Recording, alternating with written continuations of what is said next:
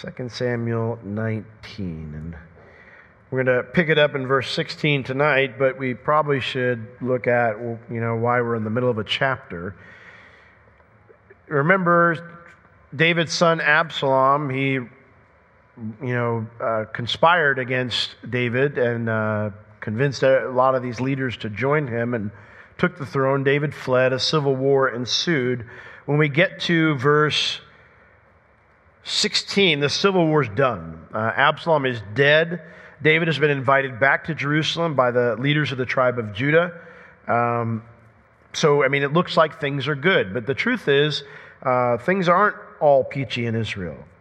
Many exist who are in powerful positions amongst the tribes who did not support David or Absalom. They don't like either of them. So there's some who aren't excited about David coming back.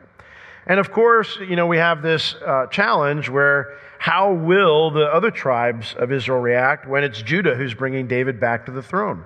Will they go along with it, or will they say, no, you're just one tribe? And so we look through this chapter, we're going to see David, he's trying to do things, the right way. He's trying to handle things graciously as he's trying to move back into his position. But the reality is that David's sin brought a deep divide to the nation.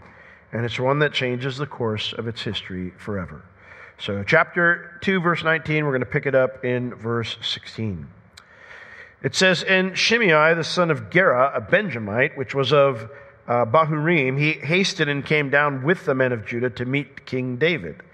And there were 1,000 men of Benjamin with him, and Ziba, the servant of the house of Saul, and his 15 sons and his 20 servants with him. And they went over Jordan before the king."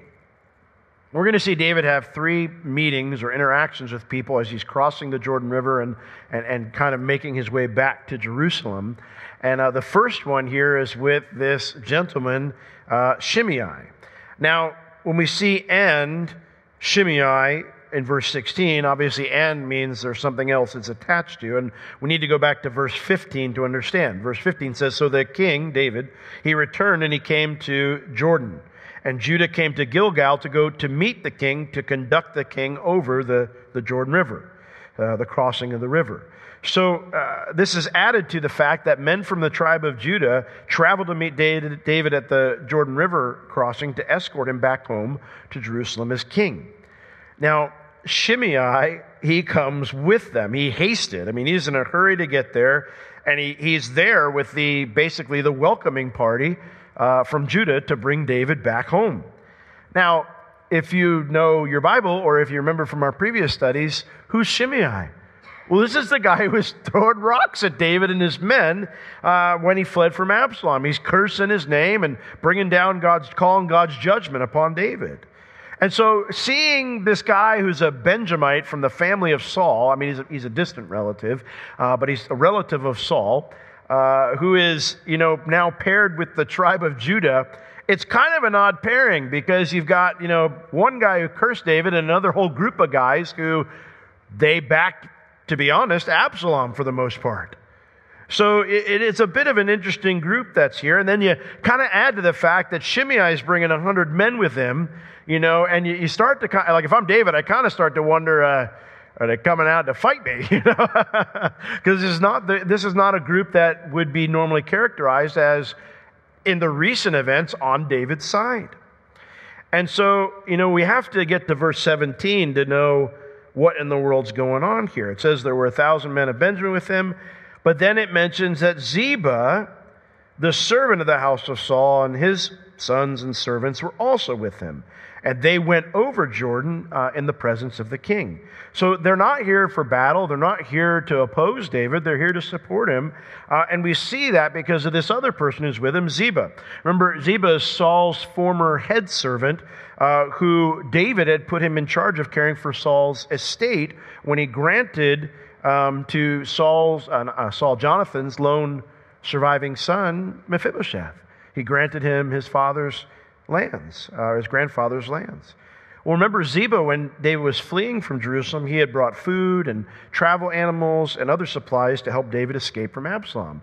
So, as one of the few people who helped David when he fled, it makes sense he would be there with his entire family to welcome David back, but it is kind of confusing why these other folks are here.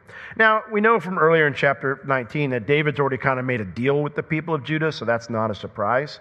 He has said, hey, why haven't you welcomed me back yet? He's like, will not I make Amasa, who is Absalom's captain, I'll make him captain of my army? We can compromise here. I realize you were upset with the way I handled some things. I can work with you. So he had kind of struck a deal with them, and so that's why they're there. But it does still beg the question, why in the world is Shimei here? And why is he trying to be one of the first people to greet David? Well, verse 18 explains. And there went over a ferry boat to carry over the king's household, David's family. And so when it came back to do what he thought good, so while this is going on, it says Shimei the son of Gera fell down before the king as he was come over Jordan. So David then he crosses over, and Shimei falls down on his face, and he says unto the king, let not my Lord impute iniquity unto me, neither do thou remember that which your servant did perversely the day that my Lord the king went out of Jerusalem, that the king should take it to his heart. David's family, they've already gone over on the ferry. David's getting on the ferry to join them, but Shimei stops him because he falls down before him, and he makes two requests. The first one, he says, is do not impute, he says, iniquity unto me. The word imputed just means to credit to someone's account. And iniquity here means guilt, a judicial state of being liable or wrong for what was done. First, he's saying, please don't credit what I did to my legal account. Please don't see me as guilty, someone guilty for wrongdoing. Please give me a pardon. It's what he's asking for. Give me a pardon. Sometimes when the presidents, they leave office, they give pardons. It's pretty much what he's asking for here. Can I get a pardon? But the second request he makes here, he says, neither do thou remember that which your servant did perversely the day you were fleeing from Jerusalem. And he says that the king should take it to his heart. Perversely, it means that which is morally contrary to what is just and right. He says, secondly, please first give me a pardon. But secondly, he says, please don't remember the wicked, twisted things I said and did when you were on the run from your son.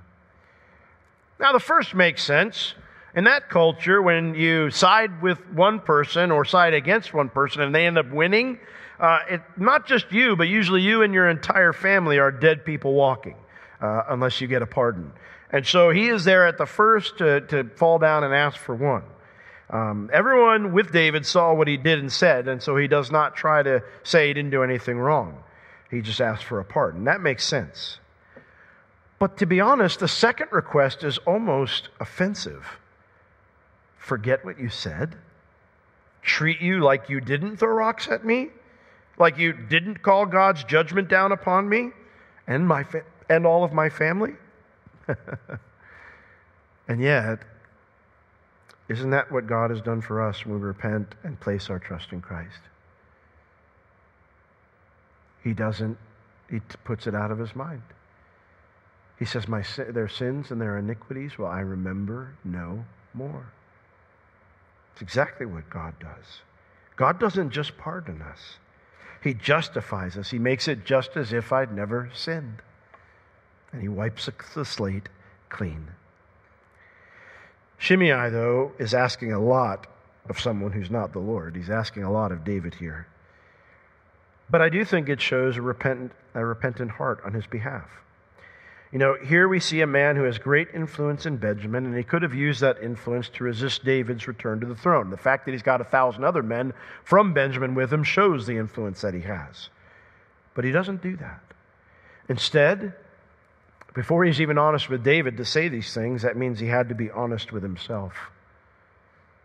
He had to conclude that while David was not perfect, what he had accused David of was unjust. What he had accused him of is trying to kill Saul and wiping out Saul's family. And David had done nothing but good to Saul and to Saul's family. And so this acknowledgement here, by saying, I was the perverse one here. The things I said were twisted, they were off, they weren't even correct. By acknowledging that, he makes Not just forgiveness, but real restoration, a possibility when you do that with somebody. Doesn't mean it'll work out, but at least you make it a possibility. If you're unwilling to recognize that you've done anything wrong, it makes restoration very hard. And so I do think there's some genuineness here with him. Verse 20, we see an even further confession from him. He says in verse 20, "For your servant does know that I have sinned. Therefore, behold, I am come the first this day of all the house of Joseph to go down to meet my Lord the King." Here we see the acknowledgement. I did something horribly wrong. I did something that is unjust. It was unfair. The things I said weren't true. The sin is on me. It's no one else's fault but my own. And he explains, that's why I have come before any of the other tribes of the house of Joseph, he says. This is why I'm the first here from all the other tribes besides Judah to welcome you back. Because, David, I'm a different person than the one who threw rocks at you and cursed you. So please grant these two requests of mine. Now, I don't know if he's genuine. We're going to find out later on in the story that he's going to have some conflict with David's son Solomon when Solomon becomes king. So I don't know, but he seems genuine here. He seems to be proclaiming, I'm a different person, and it seems like he may very well be. He mentions here, he calls the other tribes the house of Joseph, and that's an interesting phrase. After Saul died, Judah had asked David to be their new king. None of the other tribes did. All the other tribes, they chose Saul's son Ishbosheth to be their new king. And of course, another civil war broke out. But that's the beginning of kind of these two factions in Israel. You have this southern faction led by the tribe of Judah, and then you have this northern faction led by, well, to be honest, no particular tribe stands out. But the largest of all those tribes was Ephraim, one of Joseph's sons. So very frequently you will find these northern tribes calling themselves Ephraim or the house of Joseph. What I personally find to be very interesting is that when the nation does split into two kingdoms under David's grandson, Rehoboam, when it splits finally, that factional divide, when it finally becomes a real divide, a full divide, guess who is the only tribe who joins with Judah? Benjamin. Of all the tribes, the tribe of King Saul, the tribe that seemed to be constantly at odds with David and always accusing him of problems. They're the ones that actually go and side with Judah. And so, despite some future issues that Benjamin will have under King David with David, generally Benjamin's attitude toward David is going to change from antagonism to support. And I do think that Shimei's actions here is kind of the start of that movement of generally they were bitter at David, and I think this is where that starts to change. Now, you and I both know that Shimei didn't just throw rocks at David. He took advantage of David when he was in a rough situation. He publicly called out David and accused David, saying that this was God's judgment upon his life because of his own sin against Saul and Saul's family. And so when Shimei comes and begs for his life and begs not just for a pardon, but for restoration, David's nephew speaks up to object to any pardon for this guy. Verse 21, it says, "But Abishai, the son of Zeruiah, he answered and said, Shall not Shimei be put to death for this, because he had cursed the Lord's anointed?" Now, remember, Abishai is the other side of that Joab, brother relationship with David, David's two nephews. And so he explains, he goes, you can't pardon this guy. You can't do anything but kill him, because he cursed the Lord's anointed. Now, what's the Lord's anointed? That word, someone that is the anointed one, it means a person who's been chosen by God to have special authority in his people's lives. The title was used in the Old Testament to refer to God's prophets and to Israel's kings. What's interesting is in Psalm 105, verse 15, probably the verse that's most quoted about this concept of the Lord's anointed, it actually uses it to refer to the patriarchs as well.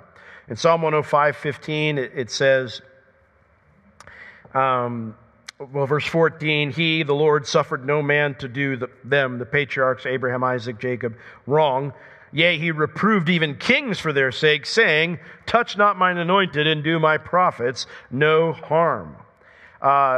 Unfortunately, from this idea of God choosing individuals to have special authority in his people's lives, a view developed that if you ever critique one of those individuals, it's like invoking divine harm from God on your life. However, when we read this passage in Psalm 105, it's not saying that. He's talking about here how God preserved the patriarchs who were in a weak position compared to kings and other authority figures in that day, and how he preserved them from those who sought to oppose them when God had called them to the land. That's the context. I bring this up because this incorrect view that Abishai is espousing here is often used today to say that pastors or evangelists or preachers or talk show hosts, you call it whatever, any Christian that has some type of influence in the Christian community or leadership position in the Christian community, that they aren't allowed to be critiqued or confronted when they do wrong. I've very frequently heard people say, "Oh, you can't say that. You can't touch the Lord's anointed." And I'm like, I'm going to do more than touch him if you keep talking.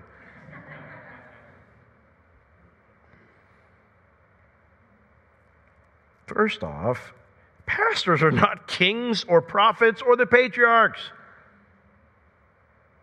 although some may think they are. We are none of those things.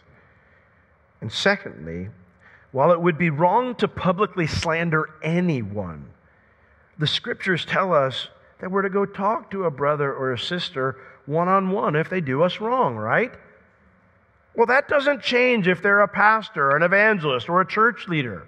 That doesn't change, I am so grateful for some of the people who have pulled me aside after a sermon or after they saw me, say something and pulled me aside and say, "Hey, the Bible says this, and you said this," and I'm so grateful for the things that people have pointed out in my life. I need that just like you need that. Now, I do want to say this: please be nice to your pastors. Their lives are in a fishbowl, much more so than many other people, and some of the complaints I've heard against pastors are brutally unkind. Brutally unkind. That being said, no church leader should ever develop the attitude that Abishai has here. He critiqued you. He said something negative about you. He cursed you, whatever. He should die. Because the reality is this: Shimei may have been way off in his accusations. David was not guilty of wrongdoing against Saul's family. But David wasn't above critique. He had real failures. And the prophet Nathan confronted him about those failures. And David received it. He didn't say, "Why are you touching the Lord's anointed?" He didn't have one of his cronies come up and go, "Don't touch the Lord's anointed." David received it. And that's how we're all supposed to operate when we blow it. That's how you're supposed to operate when someone blows it. Nathan didn't go and put it up on Facebook and go, "Look at what David did. David committed adultery and he killed the husband to cover it up, and everybody needs to know, because people need to know these things." That is not biblical. That's not. The Bible says very clearly, if your brother or sister sins against you, you go to them one-on-one. You say, "But they're in a position of authority," and I'm not. Yeah, which means God's going to hold them more accountable if they don't respond well. You say, "Well, that's not fair." I say, welcome to Christianity.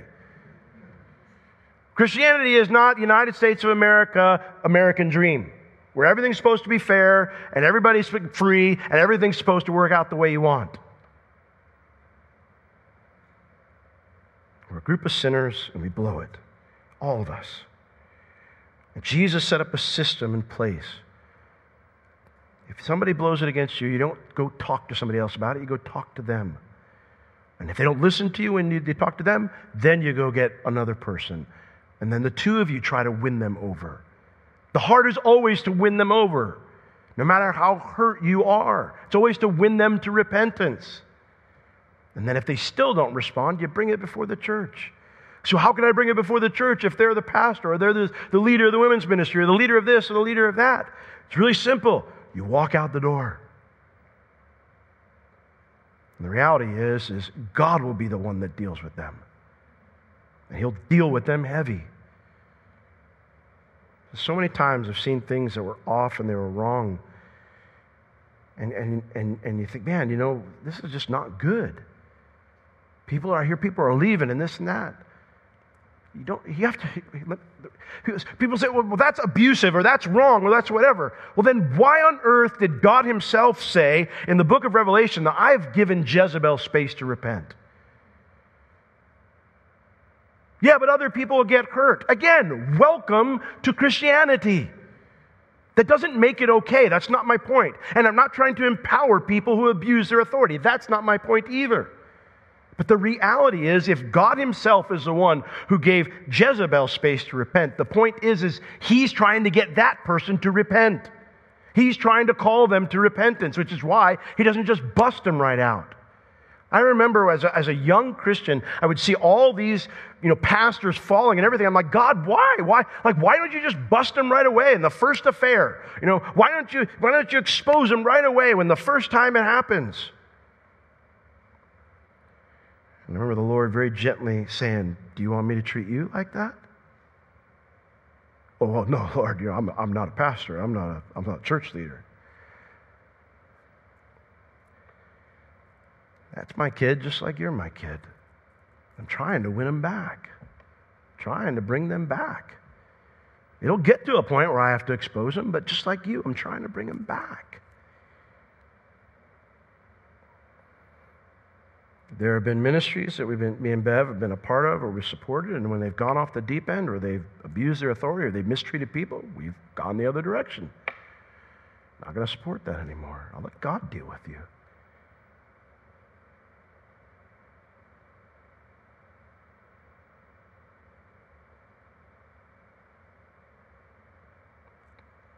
But at the same time, cannot have Abishai's mindset. Nobody's above being questioned. Nobody's above, you've got a problem with me, come tell me. I'm nobody different than anybody else. I don't have a position that can't be questioned, or I can't have somebody speak to me about my behavior. You see me mistreating my wife, tell me. You see me mistreating my kids, tell me. You see me not acting like I'm supposed to act, tell me, as a brother or sister who cares about me, wants to see me walk right with the Lord in those areas.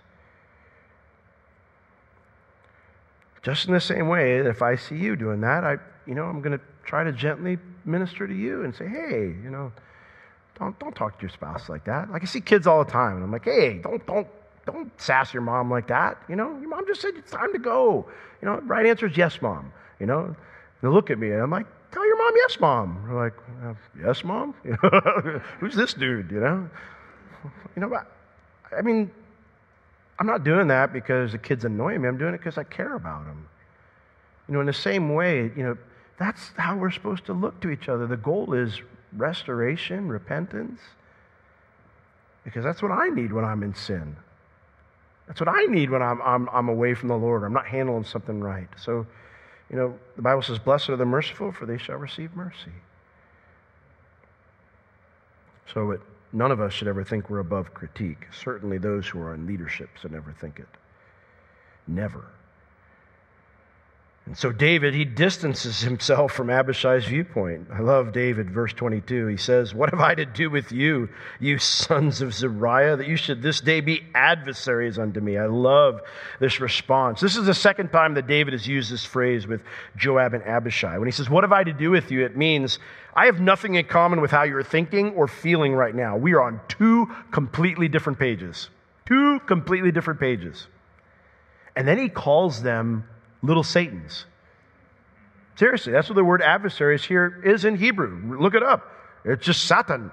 That's what it is. He calls him and Joab. Joab's probably like, what I do, And don't ask. I can answer that very easily. What have I to do with you? That you should this day be Satans unto me. Adversaries. It means one who slanders or accuses someone else. In other words, he's saying, by you suggesting that I respond to the situation like this, you slander my name worse than Shimei has. You misrepresent me completely. Because my heart right now isn't anything close to vengeful. It is filled with gratitude that I'm king again. Filled with gratitude at the mercy and grace that God has brought me back to the kingdom. You know, it's interesting, Jesus used similar language in Luke 9:51 through 56. Remember, Jesus said he set his face steadfastly toward Jerusalem. Remember? I mean, he's just like, it's time to go to the cross.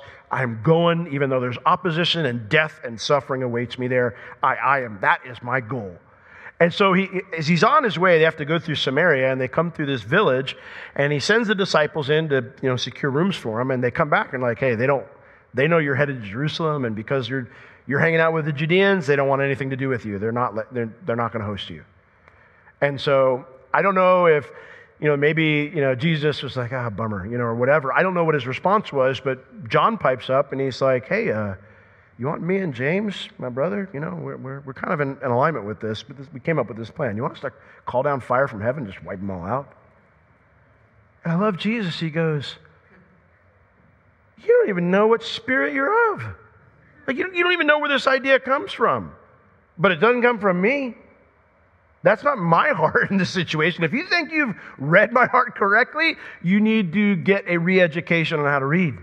Because that's not my heart completely. The Son of Man has not come to destroy. My focus is on rescuing people right now. That's where my heart's at. That's where my mind's at. You aren't even close to where my heart is at right now.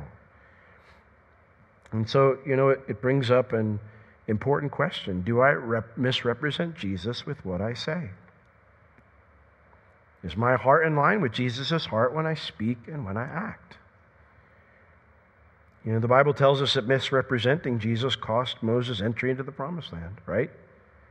That was his problem. And so God takes that very seriously, which means, these are the types of questions, especially if you are a leader, if you have a visible, platform for your faith. He takes it seriously. It means you need to ask yourself regularly, am I properly representing Jesus with what I say? Is my heart in line with Jesus' heart when I speak and when I act? And when you do that, you need to be honest with yourself, and you need to repent immediately, if you find things that are not properly representing Jesus, even if that means laying down a cause you think is worthy. In verse 23, David then says that to Shimei, therefore the king said unto Shimei, you shall not die. And the king swore unto him. He made an oath saying, this is official. I'm not going to kill you. I give you a pardon. Because his heart's not anything like Abishai's, David says, yeah, I'll give you a pardon. And he confirmed his words with an oath. That's about as serious a pardon as a man could receive. But if you'll notice, David does not answer Shimei's second request with a yes. He does not say that he will put it out of his mind. David does not forgive him even though he pardons him. And we will see the results of that later on, because when David's on his deathbed, you need to start like cueing the Godfather music, because when David's on his deathbed, he's like, Solomon, don't let Shimei's gray head go down to the grave in peace, He's like, make sure he goes down with bloodshed, He did not forgive him for what he did in this moment of weakness. And so, in one way, David is like Jesus, but in the other way, he's not. And so he's, unfortunately, an example of how we often are, and therefore an example of how we need to be less like him and more like Jesus. And so let's strive to be those who are like Jesus without holding on to anything of our old life, without holding anything back. Even when it's hard and even when it hurts. 2 Samuel chapter 19, verse 24, we see David's next meeting. It mentions in verse 24, and Mephibosheth, the son of Saul, came down to meet the king and had neither dressed his feet nor trimmed his beard nor washed his clothes from the day the king departed until the day he came again in peace. So it came to pass when he was come, that's a bad translation, it says to Jerusalem, it should say from Jerusalem. When he was come from Jerusalem to meet the king, that the king said unto him, why did you not go with me, Mephibosheth? So Mephibosheth, he all of a sudden comes down. He gets there after this big group that includes Shimei and 1,000 Benjamites and all the leaders of the tribe of Judah and Ziba and all his servants. And all of a sudden, as David's, coming across the river, here comes Mephibosheth down. And he's a wreck. I mean, he comes down, and it tells us here, it says he had not dressed his feet. He hadn't washed his feet, so his feet are just caked in grime. He has not, it says, trimmed trimmed his beard. He hasn't washed his clothes from the day that the king departed until the day he came back. I mean, he's been wearing the same stuff he was wearing the night he found out David had to leave Jerusalem. So, I mean, he comes down and who's that dude, you know? And he's a mess. And when he gets there, David, even though he's a mess, he says to him, he goes, "Why didn't you come with me, Mephibosheth?" He says his name. These were deep signs of mourning that he's showing here. He hasn't taken a bath. I mean, these are things that people did when they were grieving. And so David's a bit confused at his arrival, though, because remember, Ziba told him when he asked where Mephibosheth was, he says, well, he thinks this is his opportunity to take the throne, to get his father's throne back. So David's confused, and he asks him, he goes, why didn't you go with me, man? Why didn't you support me in exile? Why'd you stay in Jerusalem? Why didn't you do anything to help me this entire time? I thought we were close. I mean, there's an intimacy to his question here, you know. It's an honest question, a very wounded question. David had treated Mephibosheth like a king, even though back in those days you killed everybody associated with a rival. And yet you can sense the feeling of betrayal in David's question, especially after Ziba had accused Mephibosheth of refusing to help David because he wanted to become king in David's place when the civil war all played out. These are hard questions, even though Mephibosheth's appearance seems to contradict Ziba's accusations. Mephibosheth, he answers, he doesn't gum up, he answers David's question honestly and straightforwardly. He says, "My lord, O king, my servant deceived me." By saying, "My lord, O king," he's making it clear, I got no desire for your throne, David. My servant, he's referring to Ziba, he betrayed me. That's what the word deceived here means. He betrayed me. For your servant said, so in other words, when I got the news of what was going on, I told him to saddle me a donkey so I could ride on it and go to the king, because your servant is lame. He doesn't have the ability to walk. And so he had told Ziba, he said, "Go put my donkey. I want to go with David." And apparently what Mephibosheth is saying is that Ziba, even though he was given the order, Ziba disobeyed and took advantage of the situation to better his own position with David. Verse 27. And he has slandered. It means to speak words that harm someone else's reputation. He has slandered me, said things that would harm my reputation with you. He has slandered your servant unto my lord the king. And so, now it's Mephibosheth's word against Ziba's word. But the problem is, there's been a lot of months between that night and today. And David, he's not quite sure who to believe. And so when David doesn't say anything, there's a semicolon there, which means a pause. Mephibosheth's waiting for an answer, and David says nothing. And so Mephibosheth continues, verse 27. So in other words, if you don't believe me, but my lord the king, this is an angel of God, do therefore whatever is good in your eyes. For all of my father's house were but dead men before my lord the king. And yet did you set your servant among them which eat at your own table? What right therefore do I have to cry, to complain, or make requests any more unto the king? You've already treated me better than I deserve. He says, David, you're like one of God's messengers to me. And so I trust you're going to seek the Lord again and that you'll do the right thing concerning me, because that's what you've always done concerning me. The Bible does not tell us what really happened. Because of Mephibosheth's humility and because of his physical appearance of seeming to have mourned the entire time, I'm inclined to believe him over Ziba. I lean that way. But it does still leave the question of why he did nothing to help David during the civil war. Why not even send a letter, a messenger, somebody to say, hey, David, I support you. I'm just in a bad spot right now. It goes to say that there are right ways to handle bad situations or when you've been wronged, and that sitting around crying about it for months is not the right way. It's not the right way to handle that. In James 4:17, it's interesting scripture. It says, to him, that doesn't look like the verse I want. Oh, that's 1:17. 4:17, there we go. Therefore, to him that knows to do good and does it not, to him, not to everybody else, but to him, it is sin. What does that mean? It quite simply means this. In these types of difficult situations, knowing exactly what to do at all times may be hard, may be difficult. You may really stumble at trying to figure out what to do exactly at every moment. But even when that's the case, there is always a general path forward. For example, I have found myself in situations as a pastor where someone has mishandled something. And I'm thinking, okay, well, I don't want to just call them up and blast them. I'd like to get them in front of me and they can see my face and know I don't hate them and whatever. So how do I handle this, Lord? And so as I'm kind of wrestling back and forth about how to handle it, day goes by, another day goes by, another day goes, and before you know it, a week's gone by and you've done nothing. And very frequently in those moments when I'm wrestling about what to do, the Lord's just call them and see how they're doing, tell them you love them.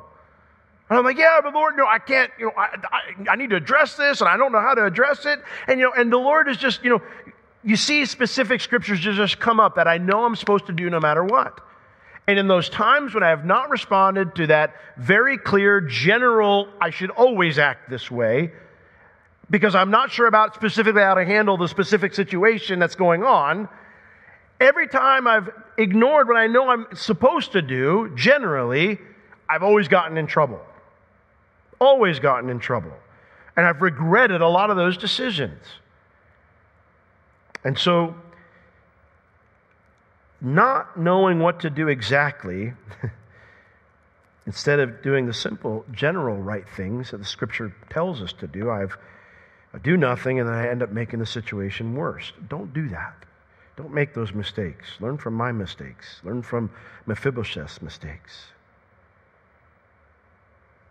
Now, David does seem to believe that Ziba maybe wasn't at least fully honest with him, because he revises his earlier decree. Verse 29, David says, and the king said unto him, why do you speak any more of your matters? I have said, you and Ziba, divide the land.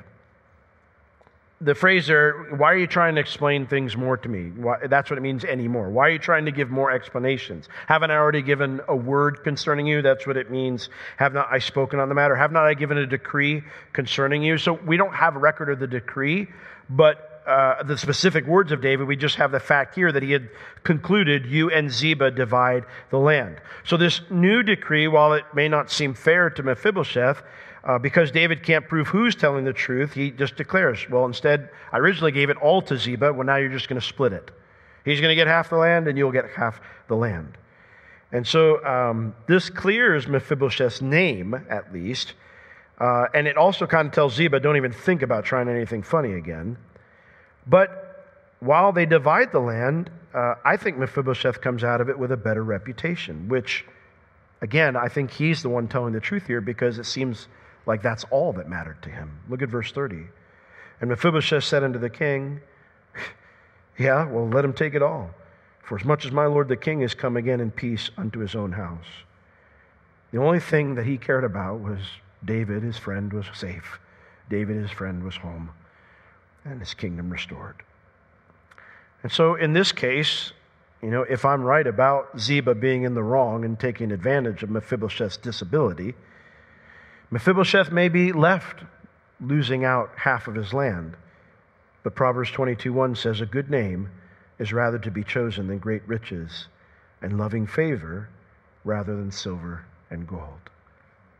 And I have had opportunities in my life where there were things I could step out and do that were kind of, I don't know about this, and then the obvious decision of retaining my good name.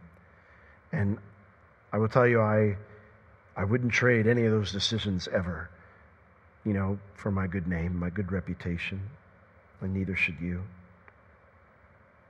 Well, the third meeting that David has is here in verse 31.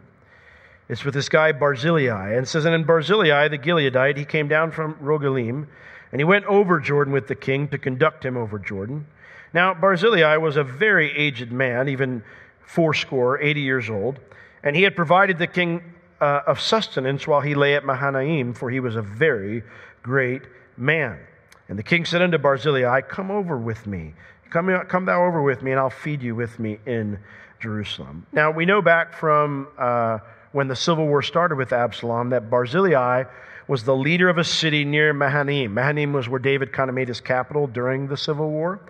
And he was one of those three leaders who had helped David get back on his feet when he had fled Jerusalem. He brought supplies. He supported him politically. All these things. We know he's a very wealthy man, an influential man, and David is so grateful for that support. He knew he wouldn't be in the spot he is now if it hadn't been for guys like Barzillai. And so as Barzillai is kind of escorting him home, he goes, "Why don't you come all the way to Jerusalem with me, man?" He goes, "Let me take care of you. Let me bless you, bring you part of my counsel, bring you in, to the palace, and you can have the best life ever. I'm so grateful for what you've done for me." And Barzillai, I love his response. He says unto the king, "How long do I have to live that I should go up with the king into Jerusalem? I am this day 80 years old. I'm 80 years old today. And can I discern between good and evil? Can your servant taste what I eat or what I drink? Can I hear any more the voice of singing men and singing women? Why then should your servant be yet a burden unto my lord the king?" He goes, "I'm old, dude. I don't want to make the journey all the way to Jerusalem.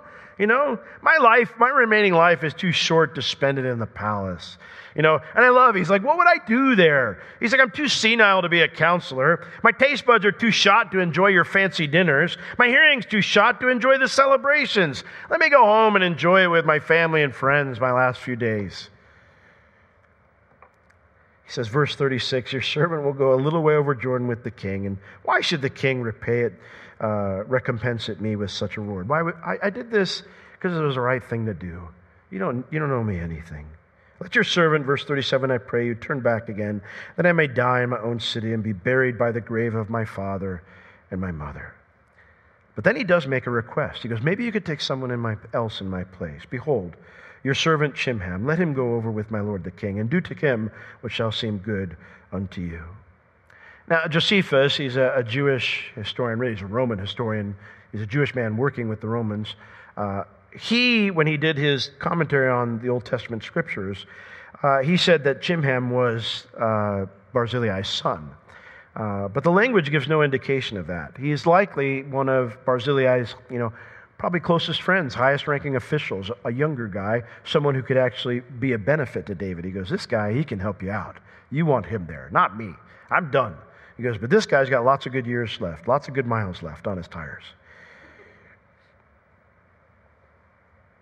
And so, verse 38, "The king answered, Chimham shall go over with me, and I will do to him that which shall seem good unto you," not to me, but good to you. "And whatsoever you shall require of me, that will I do for you." And so all the people went over Jordan, and when the king was come over, the king kissed Barzillai and blessed him, and then he went home. He returned to his own place. I love that David is truly grateful for those who have supported him and those who have helped him. And it brings up a question, am I grateful for those who have supported and helped me? I wish this was not true, but I've done this for 25 years. I've been involved in church leadership for almost 30 years. And it is with great sadness that I can say I've seen many who I thought loved me, and I loved them very much, and they received much help from us or from the church or other people in the church. And all it took was one mistake or one failure, and they were gone without a word to anybody or with lots of nasty words to everybody. Am I truly grateful for those who have supported and helped me? Or do I forget them once I don't need their assistance anymore? In 2 Timothy 3:2, it says that in the end times, the perilous times, it says men will be unthankful. And so let's not be those who are unthankful. Let's be those who are grateful. Well, I got to try to race through these last few verses because we're almost out of time. Then the king went on to Gilgal. Gilgal is about 2 miles east of Jericho, so they're still in the Jordan Valley side, or inside the Jordan Valley. The king went on to Gilgal, and Shimham went on with him, and all the people of Judah conducted the king, and also half the people of Israel. I don't know when these guys showed up, but apparently these guys finally got there. I don't know if this means half of the other tribes are represented, or half the population, or half of the leaders. It really doesn't indicate for us what it means exactly. All it does say, though, is that David only had half the support of the nation when he's escorted back to Jerusalem, which, of course, creates new conflicts. And so in verse 41, it says, "And behold, all the men of Israel came to the king." So this other group who showed up, they come to the king, and they said to the king, "Why have our brethren, the men of Judah, stolen you away and have brought the king and his household and all David's men with him over the Jordan?" You know, while David's still at Gilgal, those had been initially missing. You know, they accused the king. You know, why didn't you notify us? You know, why are they, getting special treatment here? You know, why do they get to bring you back? We wanted to bring you back too. They basically accused the tribe of Judah of trying to steal the spotlight, and maybe even David of being complicit. You know, that's interesting because back in verse 9 of chapter 19, after David won the war, there was a lot of debate in Israel over whether or not they wanted David to be their king still. But what mattered most to David was that the civil war was instigated by members of his own tribe, Judah. And his thought was, if they don't lead in bringing me back, we're going to have problems, big problems. My own tribe doesn't support me. And so David initially reached out to the leaders of Judah, and he kind of chided them for not taking the lead and bringing him back, and he offered him a carrot. Absalom's general Amasa, he can become my general. We can compromise here. And so Judah, when they heard this, they jumped at the opportunity, and they didn't invite anyone else to join them in escorting David. So there's a legitimate beef here that the other tribes have that they weren't involved in this process. But when the accusation comes, instead of recognizing their failure, Judah doesn't back down. Look at verse 42. "And all the men of Judah, they answered the men of Israel, 'Why did you do this?' Well, they answered, 'Because the king's near of kin to us. Why then would you be angry for this matter? Have we eaten at all at the king's cost, or has he given us any gift?'" They make two justifications for their behavior. Number one, they said, well, we have more claim to David than any other tribe. He's from our tribe. That is a line that's going to get the line of David in trouble, because it's going to be thrown back at David's grandson when the 10 tribes break away and form their own kingdom. In 1 Kings chapter 12, verse 16, they use this exact phrase. In 1 Kings 12:16, nope, that's not right. That's 2 Kings. 1 Kings 12:16, it says, "So when all Israel saw that the king did not listen to them, the people answered the king, saying, 'What portion do we have in David? Neither do we have inheritance in the son of Jesse. To your tents, O Israel. Now see to your own house, David.' And so Israel departed unto their tents." They're going to bring that back up and throw it right in David's grandson's face. And so Judah's being defensive here is not good, especially because their justification isn't even true. What gift did we receive? Well, you did receive a gift. He promised to make Amasa his general. So they had gotten special benefits. And so this concession that David made to get Judah back to his side, it was a mistake. And it laid the seed for future schism. Verse 43, "And the men of Israel answered the men of Judah and said, 'You say he belongs to you? We got 10 parts in Israel, 10 parts in the king, and we also have more right in David than you. Why then did you despise us, that our advice should not be first had in bringing back our king?'" Basically, they say, and they say 10 tribes because Judah kind of absorbed the tribe of Simeon because Simeon's land was like a little circle in the middle of all the tribe of Judah's land. So Simeon kind of got absorbed with Judah. But they basically say David is not Judah's king. David is Israel's king. His lineage, therefore, at this point is irrelevant, which means us being 10 tribes and you being one, we have more say than you do. And so why do you despise us? Why? The word there means to not even notify us. And you know what? If they had stopped there, I might have agreed with them. But then they assert this 10-to-1 dominance by saying, you shouldn't have not just notified us, but you should have let us make this call because you're just one tribe. Why they think that's how it should have been, I have no clue. You can't in one breath complain about being despised, then belittle someone else with your next breath. Two wrongs never make a right. That is something, by the way, that our country needs to learn. I'm going to stop there. And so it ends up devolving into a bullying contest, and it tells us Judah came out on top. And the words of the men of Judah were fiercer than the words of the men of Israel. If I could describe our divided nation right now, it would be, that's what everybody's trying to do. Our words are going to shut you up. And we're going to be fiercer than you. And everyone's trying to just keep upping the ante. You know what happens when you up the ante? You get a nation divided. Now, is that a good way to restart your kingdom? No. Which is why another rebellion occurs in chapter 20. So you got to come back next Sunday night to hear about that. So let's all stand.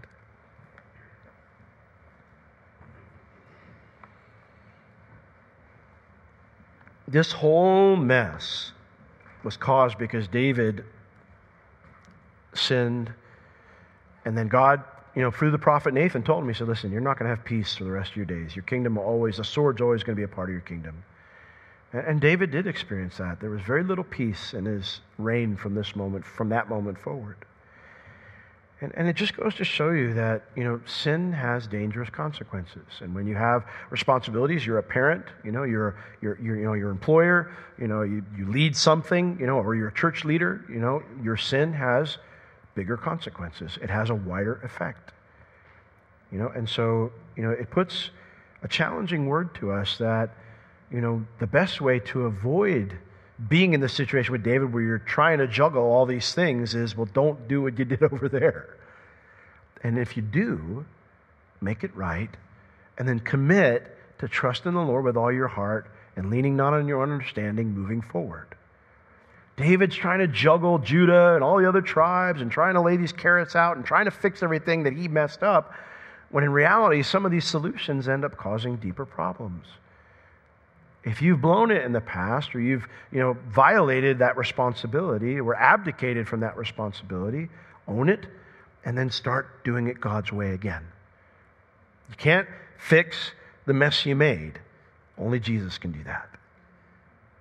So, Lord, we love you and we thank you for your great forgiveness when we make messes. But Lord, we don't want to compound the problem by leaning on our own understanding and trying to fix the mess we made. Show us how we can be obedient to you, the active steps we can take to right the wrongs that we did. But Lord, give us the fortitude to not compromise when it comes to just trusting you from now on, doing things your way from now on, and not trying to run ahead or come up with our own ideas to put all the patches on the holes that we tore. So Lord, if maybe there's some tonight who've got some situations where maybe they've done that, and I pray you help them to rest in you and to trust in you and to be obedient to what you say in your word, knowing, Lord, that even when we dig a really big hole and things look grim because of the mistakes we've made, knowing that you're so gracious and you're so kind, you can see us through it. Help us to trust you completely, I pray in Jesus' name. Amen.